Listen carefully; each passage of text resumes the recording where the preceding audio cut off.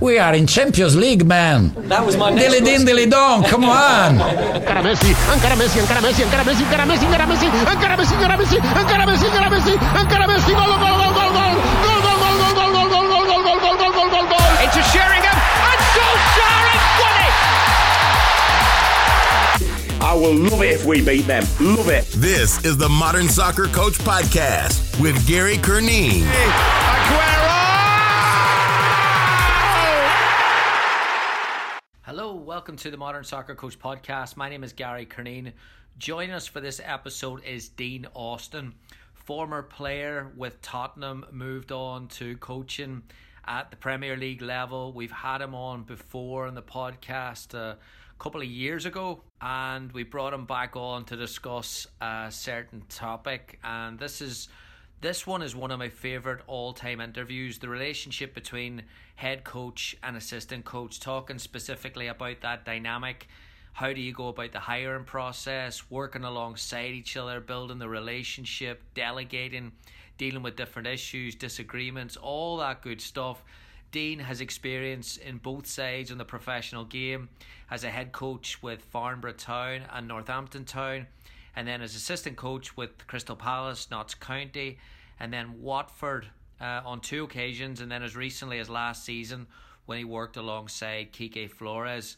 Not just great advice from Dean, but also so much wisdom, and then there's the passion and the humility that he has, not just for the coaching profession but also for people. And this is a really inspiring chat, so I was really excited to go back over this again. I took so many notes that I missed from the first time, so excited to get your thoughts. Would love to hear them at Gary Curneen on Instagram, at Gary Curneen on Twitter. This podcast is sponsored by Senseball. Senseball is the training soccer ball developed by Koji Training, the revolutionary soccer training method implemented in soccer clubs and federations around the world. Senseball is specifically aimed at young players between 6 and 20 years of age, practiced individually or in groups. Senseball improves a player's touch and a feel for the ball while helping them become two-footed. Get Senseball now by going to senseball.com and become a better soccer coach. All right, here is Dean. Enjoy. Dean, welcome.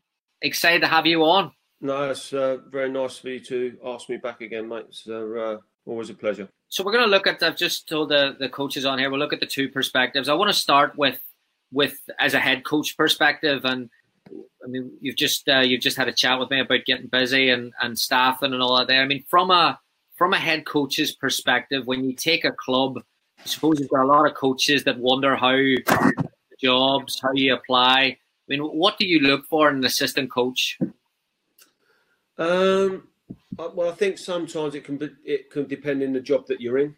I think there are variants that will determine budget.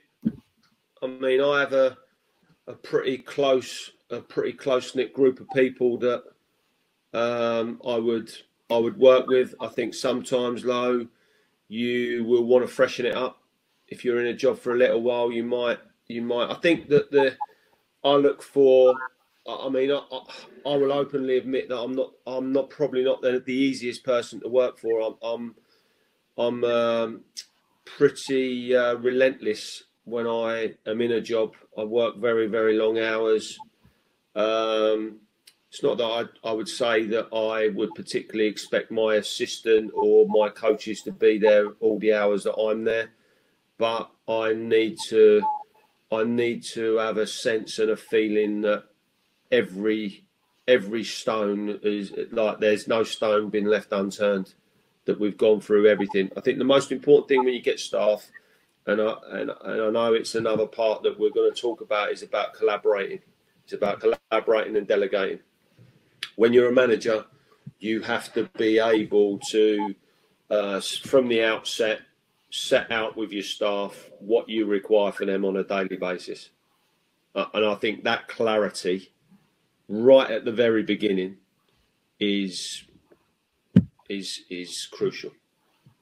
With that happening the interview process, does that happen as soon as the person takes on board, or when would the best opportunity for that take place? Well, I think so. For example, now in my bit of time that I'm out of work at the moment, I am often speaking with a lot of people, as in regards to the people that I have used or would use as members of staff.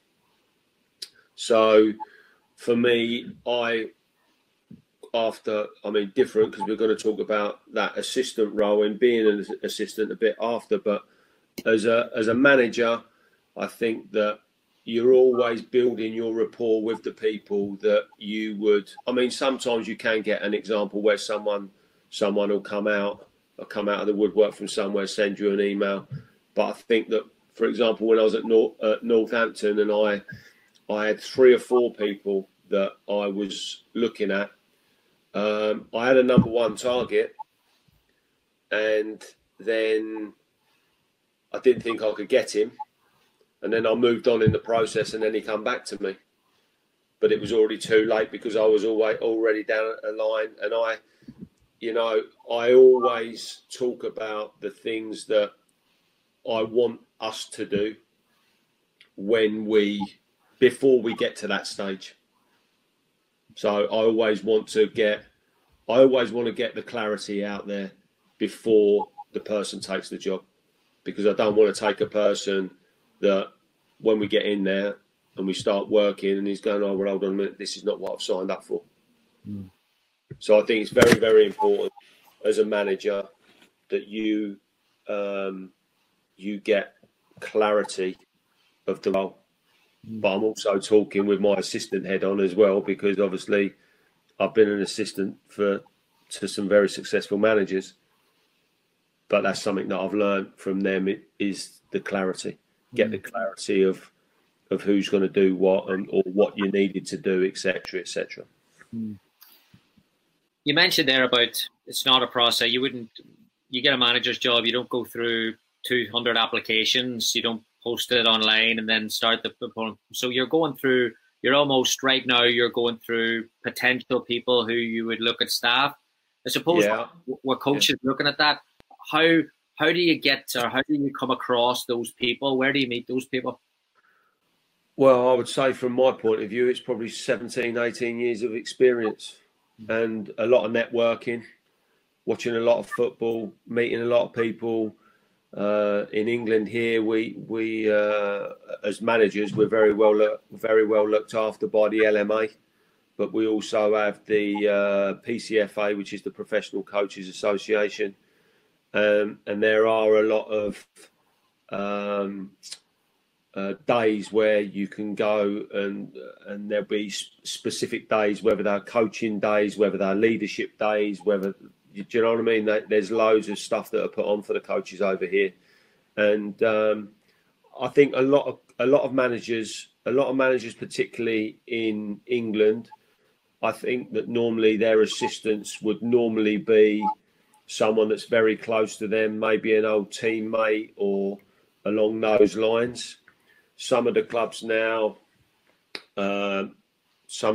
will also let a manager come in with maybe 2-3 members of staff, but there'll already be people that are in the building, as in regards to the club employees that they want to keep in place. So, regards to my contacts, I've built up a lot of contacts. Over a period of time. I look for someone who I am a manager that coaches, so I love my coaching. I love being on the field. I believe it's one of my strengths. But I think that when you are a manager, I want someone around me, and I would have probably 2. I could probably use 2 people with me now that are both very comfortable on the training field,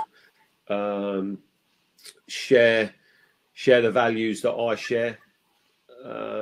Have the work ethic that I have, and people who I trust to be able to get on with the job. When you look at the aspect of building the relationship with your number 2, number 3, let's say you haven't really known them as well, or you haven't known them in a close environment, like I mean, what are some ways that you would build that relationship as a number one? I almost split my day into four, really. I could split my day into four, so I could have when I arrive in the morning, I'm quite relaxed. The plan will already be done for their training. We probably would have spoken the day before. So we'll sometimes sit in the morning, have a little meeting over a cup of coffee and a bit of breakfast. And I think that's you build rapport by spending more time with people. You know, my assistant at Northampton and my goalkeeping coach, I'd not worked with either of them before. But for those two guys, they could be, although I never felt that I always feel that there's work to be done. Even when you're either reflecting on one performance or you're analysing the performance before, or you're looking at opposition, or you're looking at our new development techniques of how you develop players. So I think that when you're in a job like that, whether it is, but I'm looking for the qualities. I don't want someone who's the same as me. I want to be challenged. I want to be challenged on a daily basis because I want to improve. You know, I've had some great meetings in the last 3-4 weeks, Zoom meetings, but I've having meetings with young coaches that have reached out to me via LinkedIn and want to have a chat regards to where they're going in their careers, and they want to get involved in first team and how they do that and their coaching methods and what they believe in, and sort of asking for some feedback from myself and what have you. And I really enjoy that side of it as well. And you meet new contacts from that. And I've met some fine young men in the last month, you know, and they're reaching out to me now all the time, and they're looking to progress themselves and and they're probably working in academies here in England, but would like to get into first team. But I said to them, listen, that's great if that's what you want to do, but in this country, you have to realise that when you go into first team, are you prepared to spend 6 months out of work? Can you afford to spend 6 months out of work? Because the volatility of the game over here, you are going to end up in that position at some point. I mean, there's obviously a financial aspect of that there, but are you then talking as well that you've got to be able, I suppose, within yourself to be able to deal with that there, from confidence and from being able to not take something too quick? Yeah, I think that you have to. I think in the period of years that I've been in the game, you build up a resilience, and you have to prepare yourself for anything that could happen, because you know we are we're in a business over here, especially over here. I don't know what it's quite so like in America, Gary, but very much in here, you have when you go into first team, you can only work from a game to game basis now. You know, I'm a very, very diligent planner, very meticulous planner, but I know that I have changed the way that I plan now when I'm at first team level, because you won't get, for example, if you're working in an academy or working with kids, and you might be reviewing every 6 weeks or 8 weeks or every 10 games, or you don't get that opportunity down for the staff for a 2-week plan. I like people to know what they're doing. I like people to know where they want to be, or where they need to be, shall I say. But I think that such is the volatility over here, you can't really do that now. It's constant. It's when you're first team, it's I think when you're a manager, there is no getting away from the job whatsoever. It lives with you. It is with you 24 hours a day. Unfortunately, people used to ask me when I was the difference between being a head coach and assistant coach, and I'd normally say probably about 2 hours of sleep a night. For me, when I go to bed at night, going to sleep is never a problem. Yeah. When you're a manager and you've got decisions to make on what your next team is, and normally over here we're playing every 4 days. If you're not in the Premier League, like in the Premier League, you get probably week to week, unless you're in the Champions League or whatever, or the UEFA Cup. but in the EFL leagues especially, you got to be ready to play every 4 days. So when you're a manager, you're constantly making those decisions. So I've never had a problem sleeping. I can go, my head can hit the pillow and I am out. No matter what the situation, not a problem. But I've got to say that when I've been a manager, and a couple of times I've been a manager, I'll be awake very, very early in the morning. I mean, I used to get up regular. I get up regularly if I'm in a job. I'm regularly up by 6:15 at the latest, really. But if I was a manager, or when I was a manager, sometimes I'd give up by 5:15, 5 o'clock, and just get up.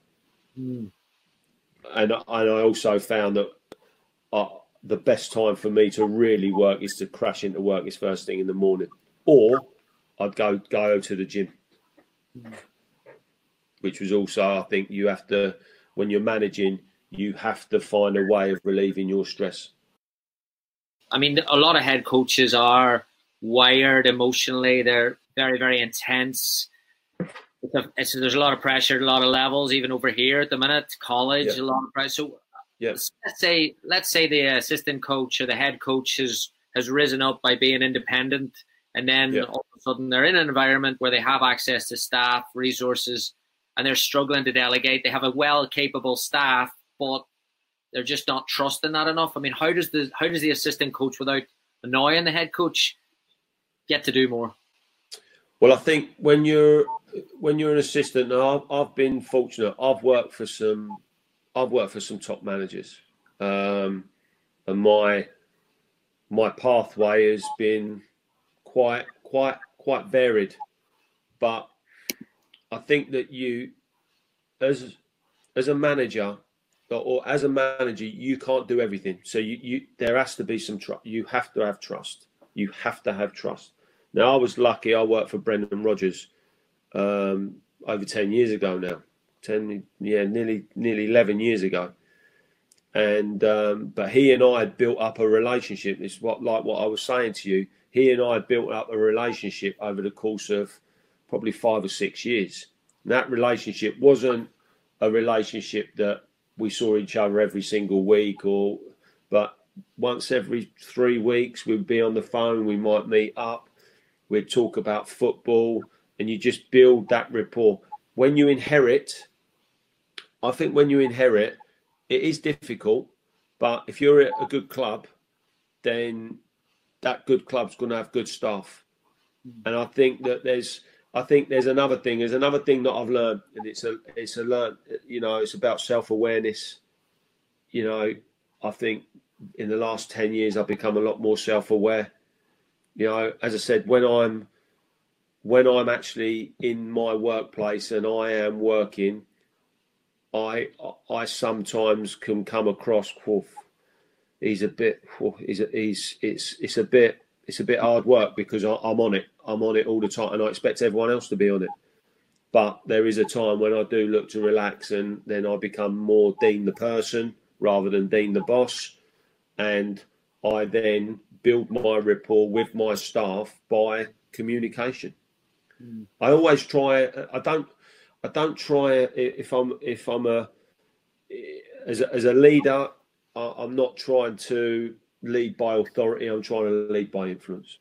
I'm trying to lead the way by showing people how I work. But I think very much is the first thing that I would do if I was a manager. The first thing that I would do is that I would make sure that I'd be getting around to all my staff, all my immediate staff immediately, individually. Although there might be a group meeting to start, I would be getting around to all those individuals and having, even if it's just 20 minutes and this, that, and the other, you've got to give people your time.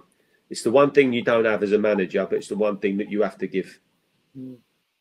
You don't have the time, but you have to make the time. You have to give the time.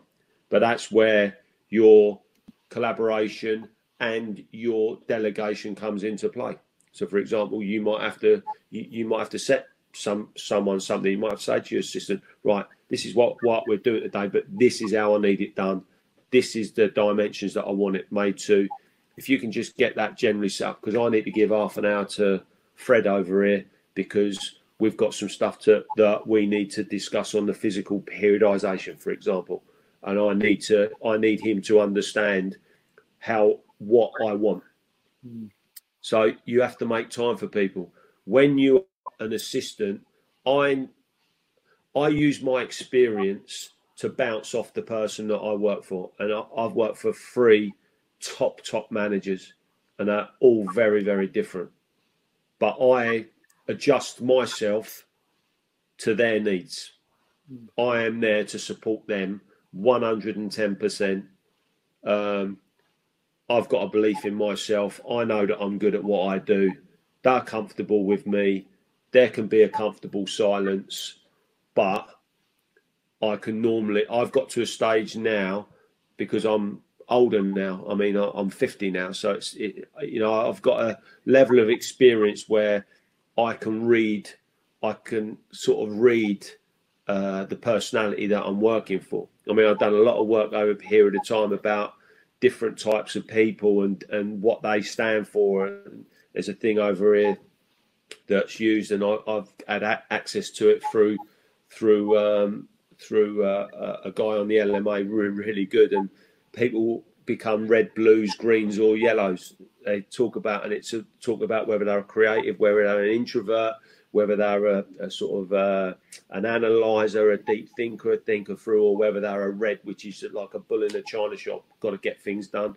So sometimes now I look, and when I worked for the people that I've worked for, it's very much that, like, for example, Brendan, I knew what Brendan wanted. You know, we built up a rapport for quite a period of time. When I went back to Watford to work for Slavica Djukanovic, I sort of stood back a couple of days. I stood back a couple of days and watched the environment work, and then adjusted myself to what he needed from me at that time. You know, when I worked for Kike, you know, Kike is unbelievable, but there were 7 of us. We had seven members of staff. So he had 3 immediate assistants, which I was one of. He then had his own analyst. He then had his own goalkeeping coach, and he had his own fitness coach. So it was very much that, because we'd worked together before. When I worked for him the first time, the first 2-3 days, I was just bombing around all over the place, really almost like a personal assistant for the manager. But then after 3-4 days, it sort of settled down, because we're getting things in place and people are getting certain roles. And even when we went back the last time, you know, we were so well planned before we went back into Watford. It was incredible. But sometimes things just don't work out for whatever reason. It's not through your work ethic or what you're doing, but you might make mistakes in regards to team selection. I'm not saying that we did that, but we got sold down the river with a couple of VAR decisions at crucial times, and things affect you that way. But it's very, I think that when you are an assistant, the biggest thing for me when I'm assisting, I'm just trying to give the manager everything that I believe that he needs. So any of his, and I sometimes, you know, I worked for another manager before I went back to Watford, where I just used to say, look, all the nonsense stuff that you don't want to deal with, give it to me, and that's no problem. We had quite a small staff, but I said, like, I can sort out, like, regards to the hotels, the travel, the timings. I was with a manager then who wasn't a coach. So I used to build the sessions every single day. But it was hard because it wasn't a manager that I'd worked for before. It wasn't a manager that I really, really knew well. And it could, but what I learned in working with him was that he was quite a similar character to me, and we could have an argument in the office, and it was like, it wasn't an argument, it was a discussion. It was a heated discussion, but it was the challenging. We were challenging each other, and it was comfortable. We had disagreements, and it's not, you know, I think that when you are an assistant, you have to be able to feed off the manager and know and be a step. I try and work a step in front of the manager. I try and preempt things before they actually happen, or preempt things before he's going to ask me something. Last one for me, and we've got some questions coming in, and then we'll start with the questions. You mentioned there about self-awareness and understanding the personality that you're working for. Yeah. Something that I've noticed, basically because I've been sitting for half an hour before I go to bed every night, and stuff comes up on YouTube. There's stuff came up all night. Last interview, Brian Clough's last interview at Forest when they relegated, and he looks like a different person. What pressure can do to you at that level? When you mentioned there about doing stuff taking stuff off their hands, when you see a manager who's basically getting towards the Kevin Keegan rant or the Rafa rant, is there anything you can do as assistant coach? Well, I think that I've been really fortunate, really, that the three really good managers that the three top managers that I've worked for were so well measured and level as people that you didn't really have to say anything to them, even after the worst defeat, really.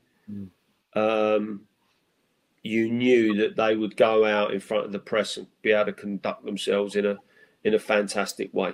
I think that what happens is that I think that a lot of I think the biggest thing when you are an assistant, you have to also be able to show that calmness that your manager.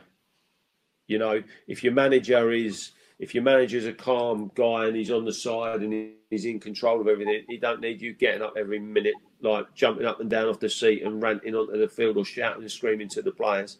I mean, he doesn't need that. The biggest thing that we, if I saw something within a game, I would just get up and I would just sort of say something in the ear of the manager and I'd just sit straight back down. I would only just say something to him, but I would only say something if I thought it was crucial. It could have some mark on the game. But I've been lucky that I've not worked for a manager yet that I've seen him sort of would lose control. Just take a quick break here. Coaches, please check out SenseBall. SenseBall is the training soccer ball developed by Koji Training, the revolutionary soccer training method implemented in soccer clubs and federations around the world. Specifically aimed at young players between 6 and 20 years of age. You can practice individually or in groups. SenseBall improves a player's touch and feel for the ball while helping them become two-footed. As a coach, encouraging your players to practice with the SenseBall in training or at home will bring them many benefits. They can acquire the essential skills of modern soccer. They can learn to control, guide, and kick the ball perfectly thanks to the repetition. SenseBall is designed on the principle of bilateral activity. Thanks to the practice of SenseBall, they make an average of 500,000 touches of the ball in one season and use their left foot just as many times as their right foot. There's a special discount prices for orders of 10 or more, and shipping is free. Get SenseBall now by going to senseball.com and become a better soccer coach. Please check them out. Really appreciate them sponsoring the podcast. Back to Dean. We'll take a few questions here. Yeah. Herb said, Dean, have you ever had an internal conflict with the manager's ways to point you to contemplate resigning? Yes, I have. I won't tell you where it was, but yes, I have. And I was going to resign. My wife talked me out of it. I got to a stage. I just wasn't enjoying going to work every day. And I just felt that, I'd had my career as a player, which I didn't enjoy as much as what I probably should have done, but that was probably because of the amount of injuries that I had. But I always said that when I was going to go into doing what I was going to do next, which was coaching, but part of my coaching life is what I believe is helping human beings, helping people. It's what I get a real kick out of, as well as winning. But when you get to a stage, I believe that when you get to a stage that you really aren't enjoying something, then I don't really see the point for carrying on. Now, some people can be in a financial position where they have to carry on because they can't. Well, then that then requires an enormous amount of discipline, and knowing when and what to say. I mean, I went in. I had a job, and we clashed. We clashed over our way of working.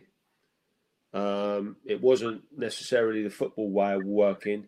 It was what I would call the physical adaptation to preparing for a game. And I got asked an opinion. And the other thing is that I very rarely give an opinion unless I'm asked for an opinion as an assistant. I normally wait my moment. I hold my own court, really. I make my own notes, of course, because that's part of the learning and reflection process yourself. And I think that whether you're a manager, whether you're an assistant, and we're talking about being an assistant coach here or a coach, I think that you should always go away post-match, look at the game, reflect on the game, and I believe that you should write your own notes. Now, of those notes, if there's something in there that you feel that needs to be put across to the manager, then you've got to find your time, the right moment to be able to put that across. I can, for example, I would never, in the morning, between 8:30 and 10 o'clock in the morning, I would never, ever go to Kike with information. Never. Would never do it. Because I could see he'd have his glasses on, he'd have his head in his computer, he'd have his notes with the training on and this, that and it, and he'd be writing loads of stuff down. And he would be in deep thoughts. And I know that at that moment, I could say something and it wouldn't make a blind bit of difference because he wouldn't really be listening to me. Whereas when we've come in after training and we then go back to work again, we might do sort of 3/4 of an hour's work then, and then go off for lunch where we get all staff together, we're relaxed. And we had a great thing with the group that we had at Watford was that we didn't talk about football. We used to sit, there was a table of 7 of us, and we used to sit there and we used to laugh, we used to take the mickey out of each other, we'd talk about life. We almost used to relax each other by de-stressing. But then, after that 3/4 of an hour to an hour, we'd then go back to the office and then we would then get talking about different things. And then the opportunity, if the opportunity was right, even then the opportunity I might think, no, it's not relevant. It's not the right time. But then there's other times I might be giving him a lift somewhere, we'd be in the car and I'd have a conversation with him in the car. So it's just all about how you manage. It's a big thing managing upwards. When you're an assistant, you're trying to manage your manager. When you're a manager, you're trying to manage your owner and your CEO. But I think that it's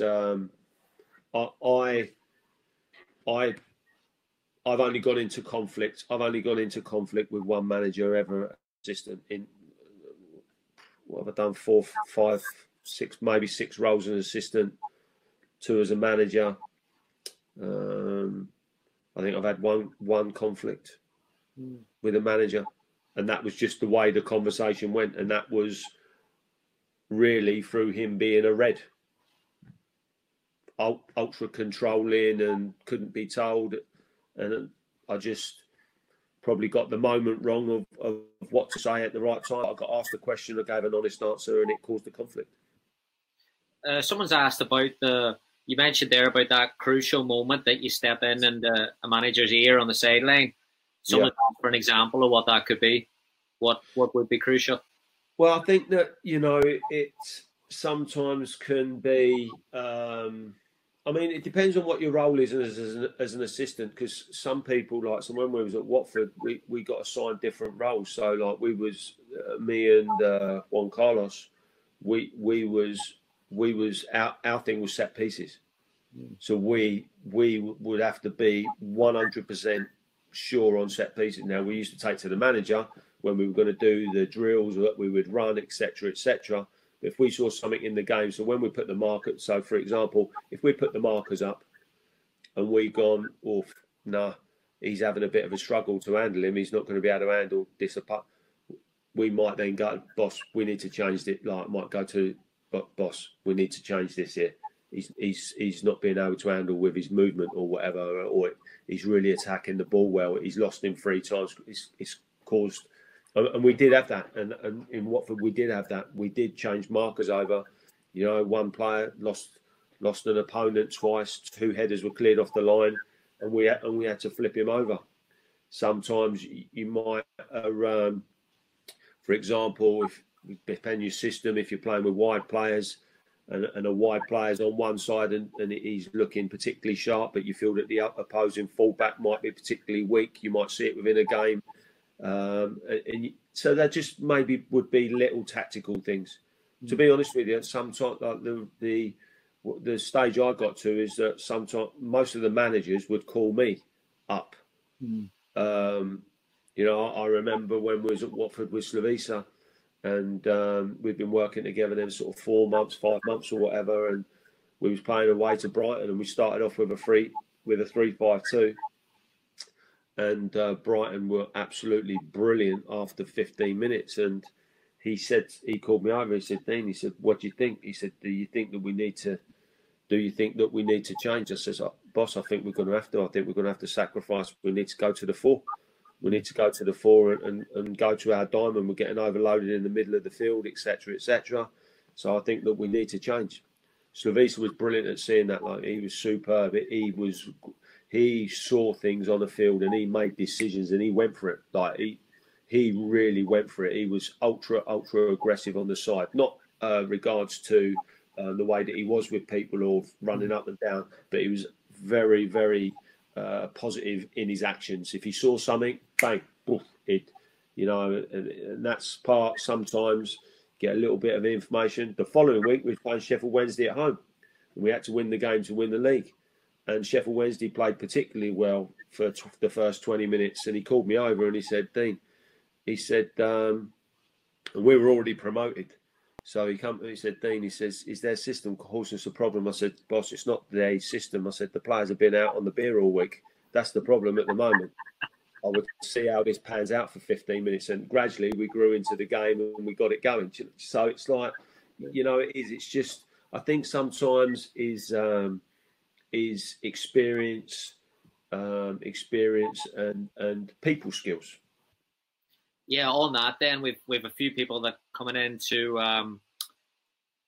as an assistant. You talked about managing up, managing down as an assistant. About 1, the maverick. How do you coach the maverick? And 2, how do you coach the player that basically is uncoachable and just worried about getting on the team on a Saturday, so you don't matter as much as an assistant?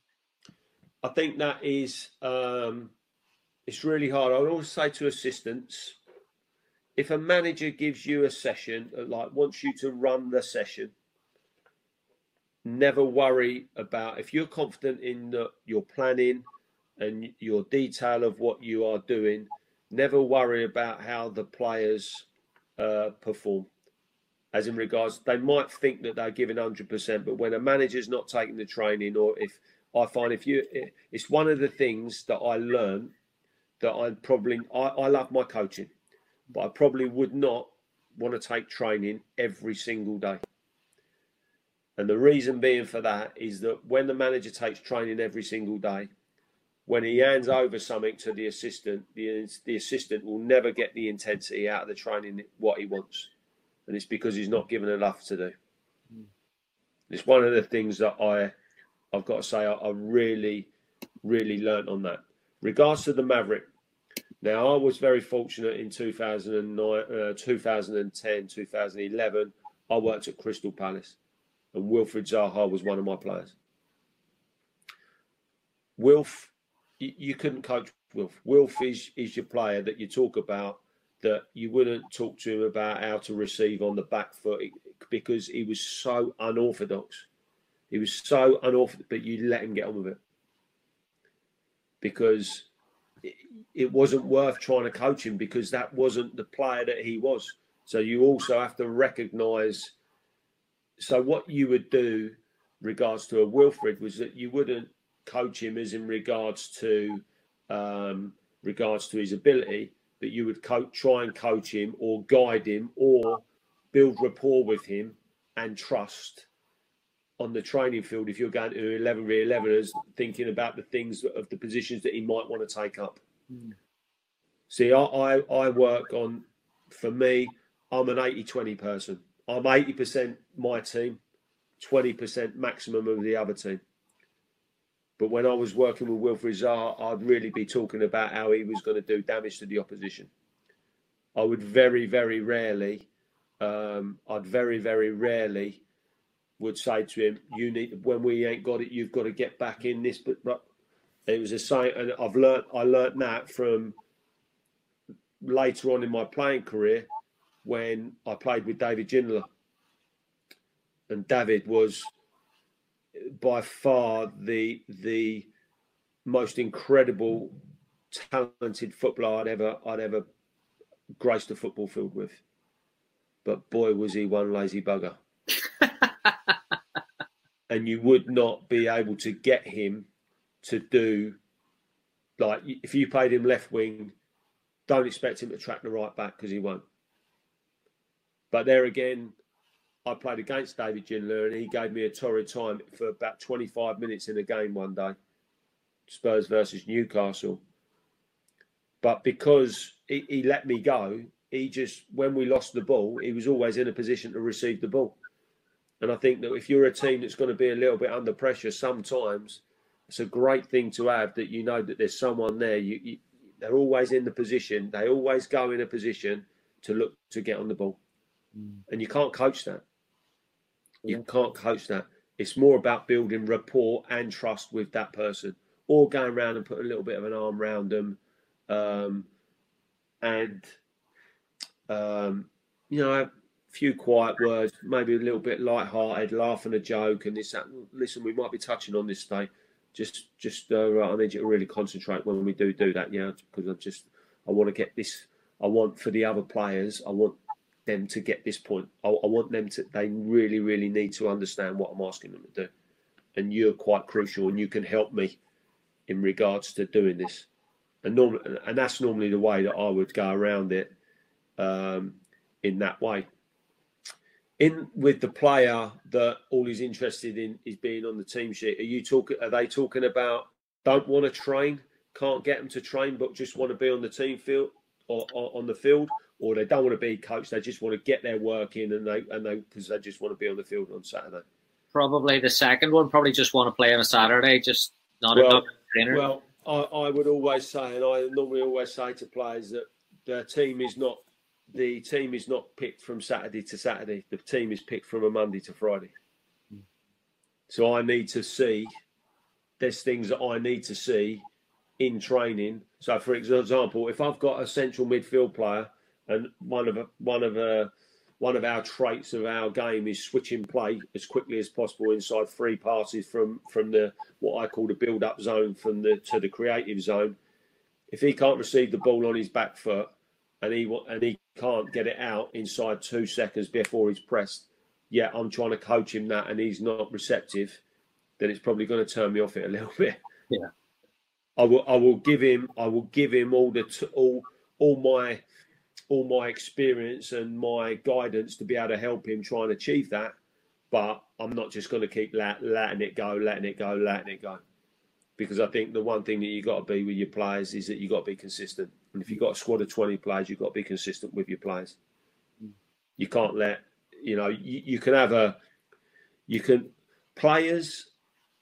players will accept, your maverick.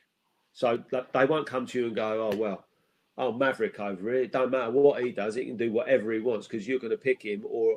I look at it from an assistant as a manager. Most players know the value of the Maverick.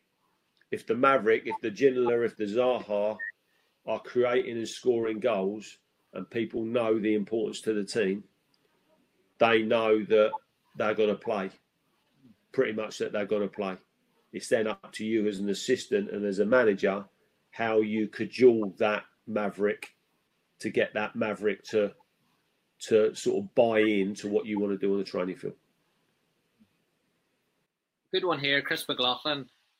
If, let's say, the manager's job opens up at a club that you felt was a good fit, but you can't bring in your own staff, how do you approach it? Well, I think that you have a choice. You have a choice. If you have that much respect for the manager, not so much that much respect for the management. I would always speak to the manager.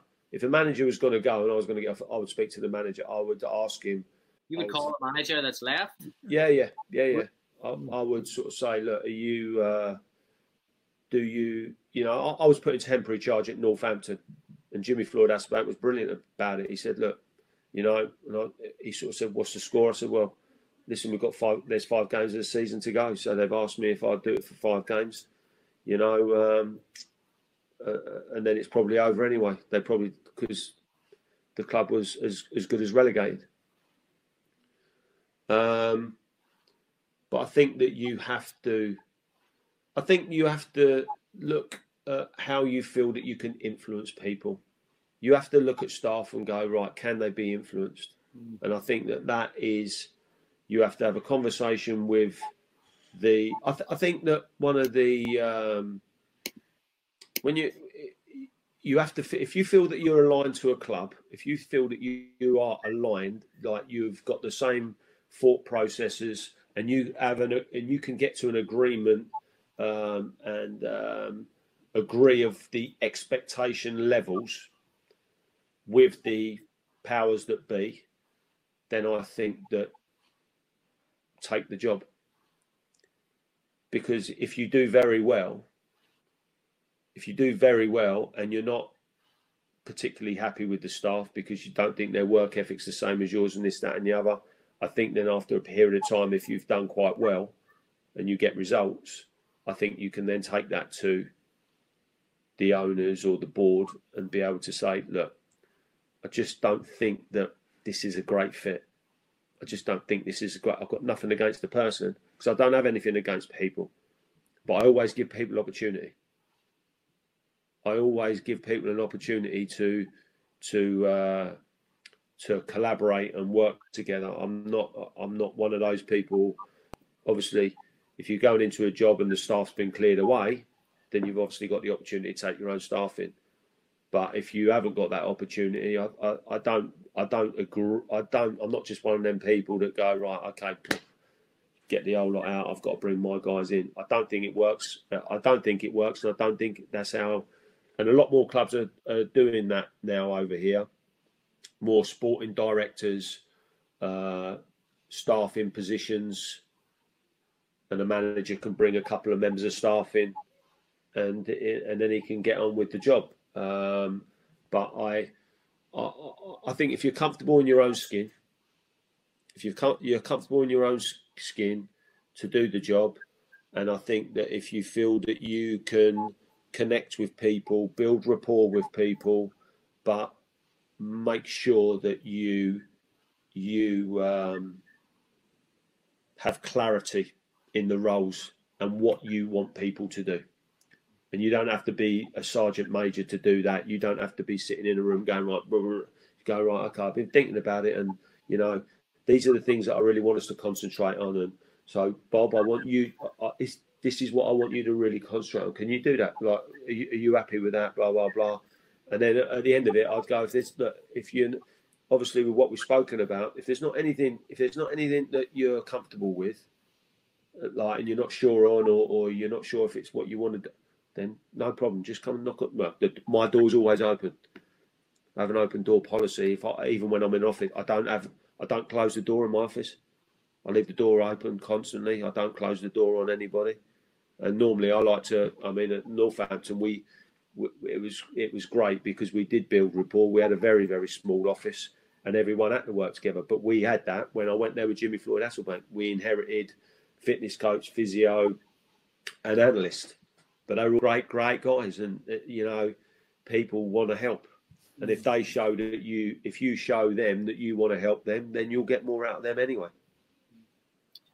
Bjorn has asked about at clubs. Do you think you can have too many cooks? Can you have too many voices and and opinions from assistant managers?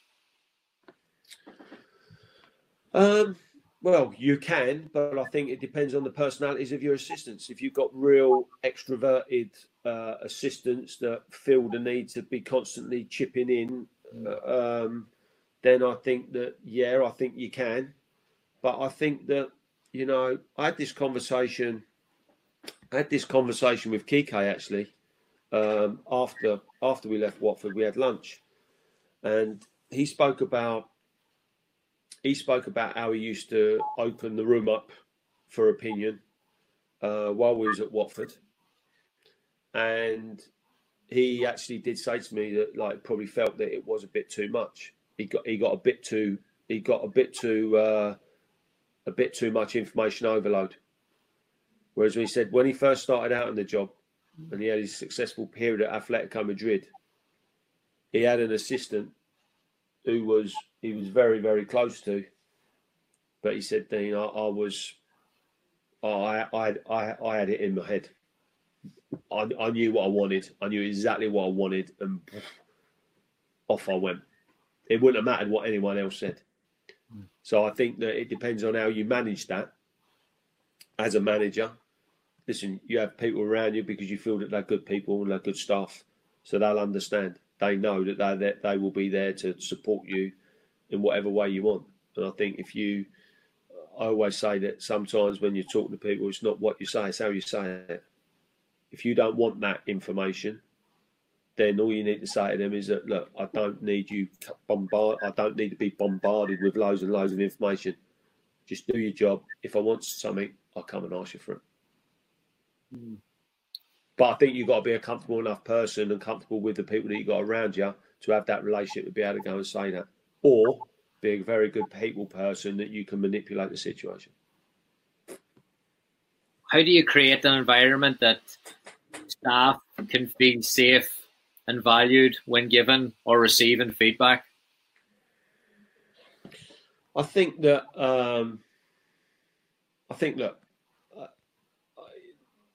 as a manager now, I think in this day and age, everybody, I think managers have to be liked. People have to like the manager now. I just think the way the game's gone, I just don't think that there's no... I just don't think the style that we have seen before previously. I think that... I mean, I would never, ever, with a member of staff, come for a member of staff in a group meeting. Or that's just me. I don't believe in. I think everyone needs to feel good, but you have to understand that we're human beings and everybody makes mistakes. I have a saying, I used to say, I only ever wanted to be told something once. If I've done something wrong, got no problem, tell me. But you'll only ever tell me once because it won't happen again. And I think that is, I think that for me, if I've got, for example, because sometimes what can dictate staff can be finances. So sometimes you can't always get the very best staff in the lower levels over here because the wages are so poor. So I think what you need to be able to do when you know that you're trying to guide staff to do the things that you need them to do. I think that then what you have to do is that you have to spend time with that person. You have to spend time with that person and almost I'm not talking about spoon feeding them what you want, but I think you need to be able to go, right, this is kind of how I want to go about it. This is kind of what I need. This is what I want you to do. And I want to help you do that. Like, if I can help you achieve that, then great.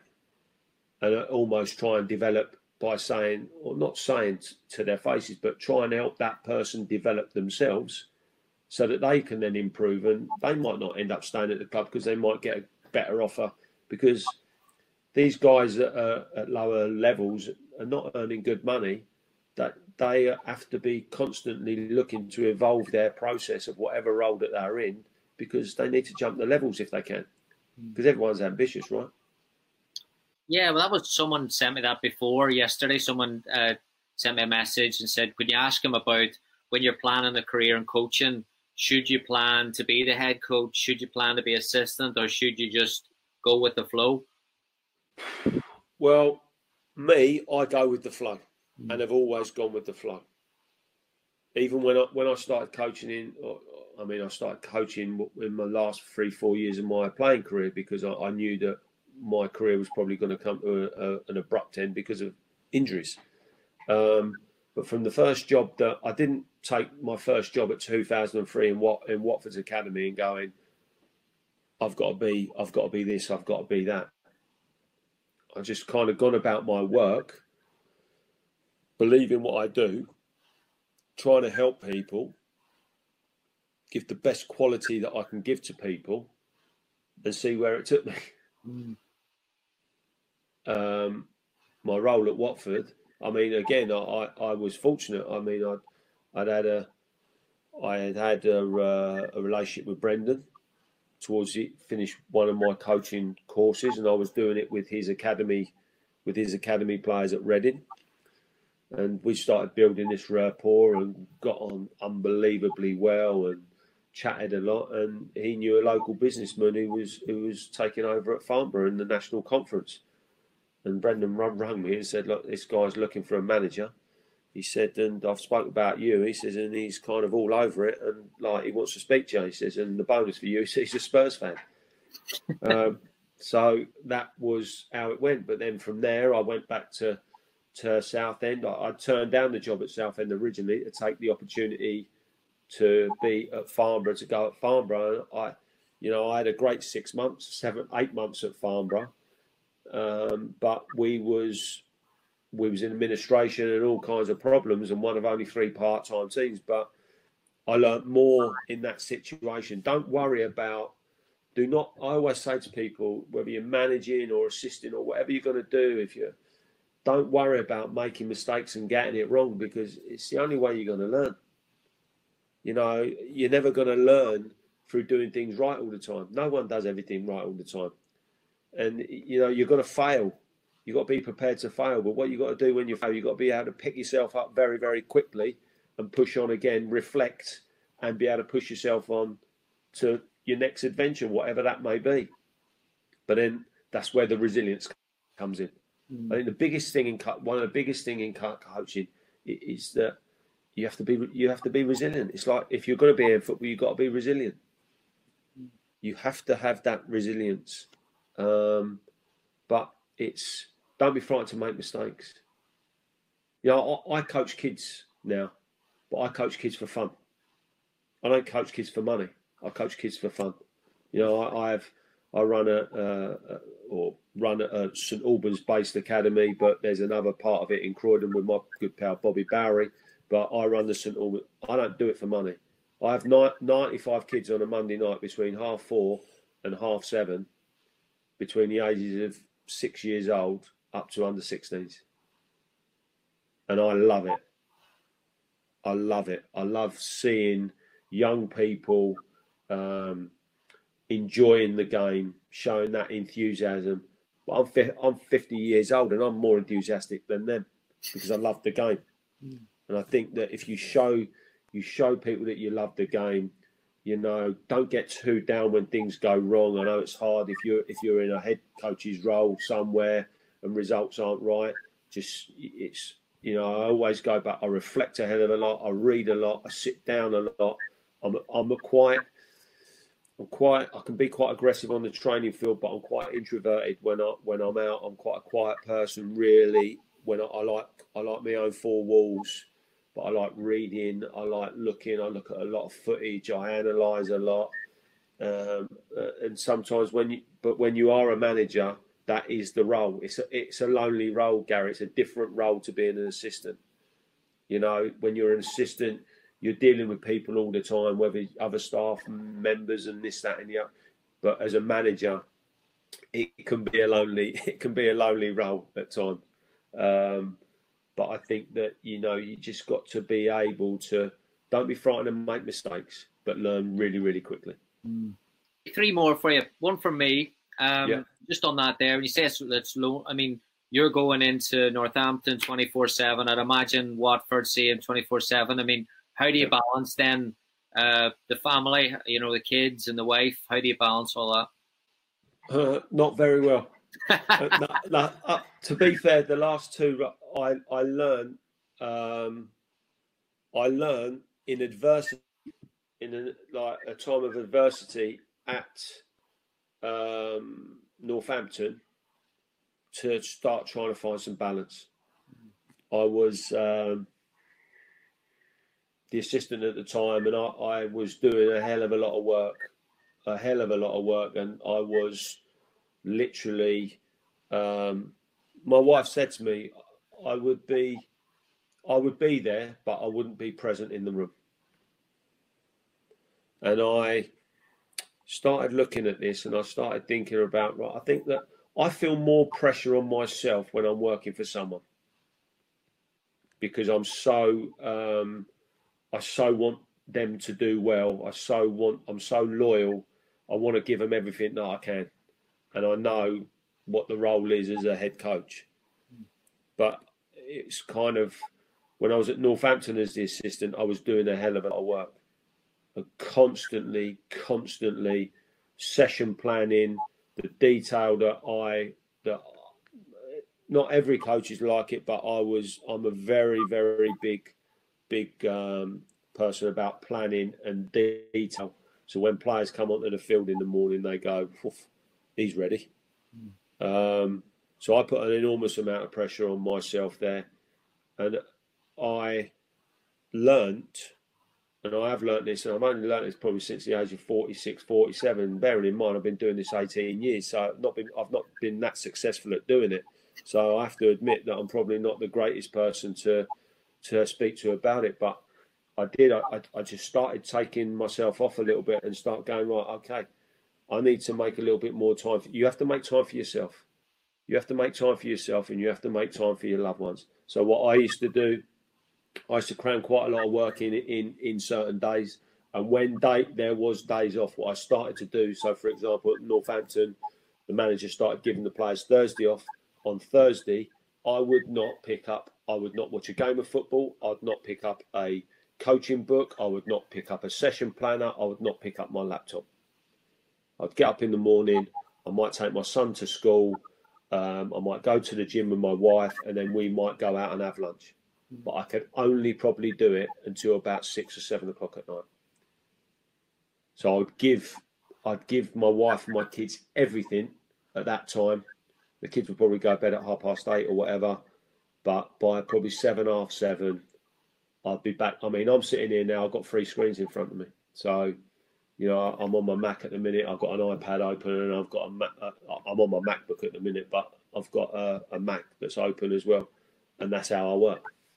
But that's just me. I'm a bit. I'm pretty relentless with what I do. I'm always looking for different things, and I enjoy it.